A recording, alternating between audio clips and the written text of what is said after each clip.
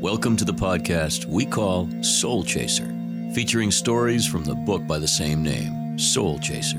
This is Jordan Rich, and by my side is author Lauren Decker.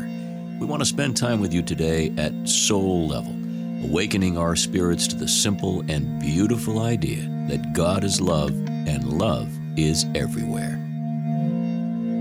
And now, today's installment of Soul Chaser. Hello, everyone. I'm Jim Deering, bringing you another of Lauren Paul Decker's short stories here on Soul Chaser, the podcast.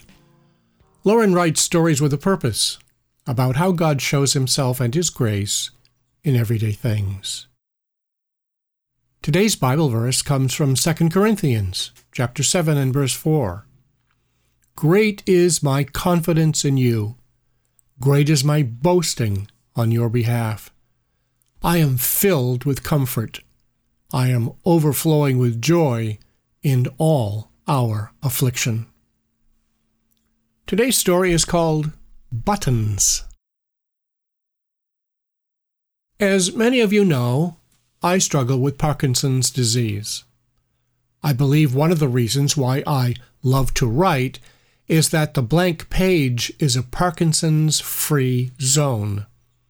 Aside from the fact that my fingers do not fly over the keyboard, I'm free from symptoms while I sit at my laptop. As I think about it, I never had flying fingers anyway when it comes to the old QWERTY board. So I really haven't lost anything in the typing department. As for the rest of life and the business of living, I move pretty slowly.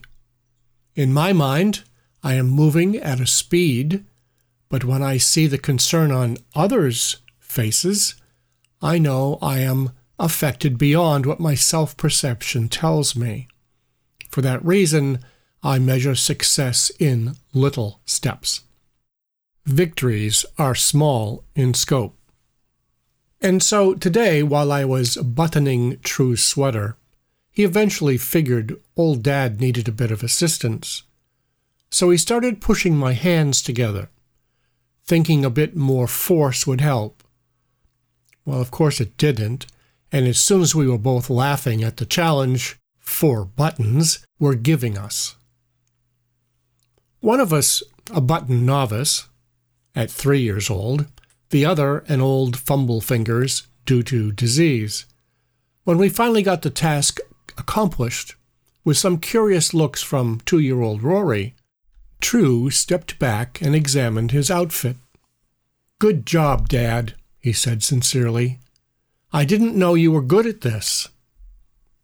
Well, it's hard to imagine that a quarter hour to get 4 buttons done qualifies as being good at this, but I don't think my son was referencing the clothing closures.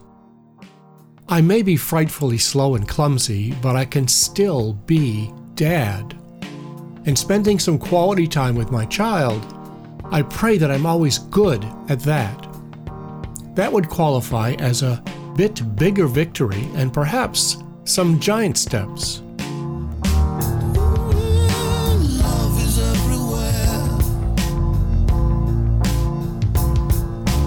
Love is everywhere. This has been Soul Chaser.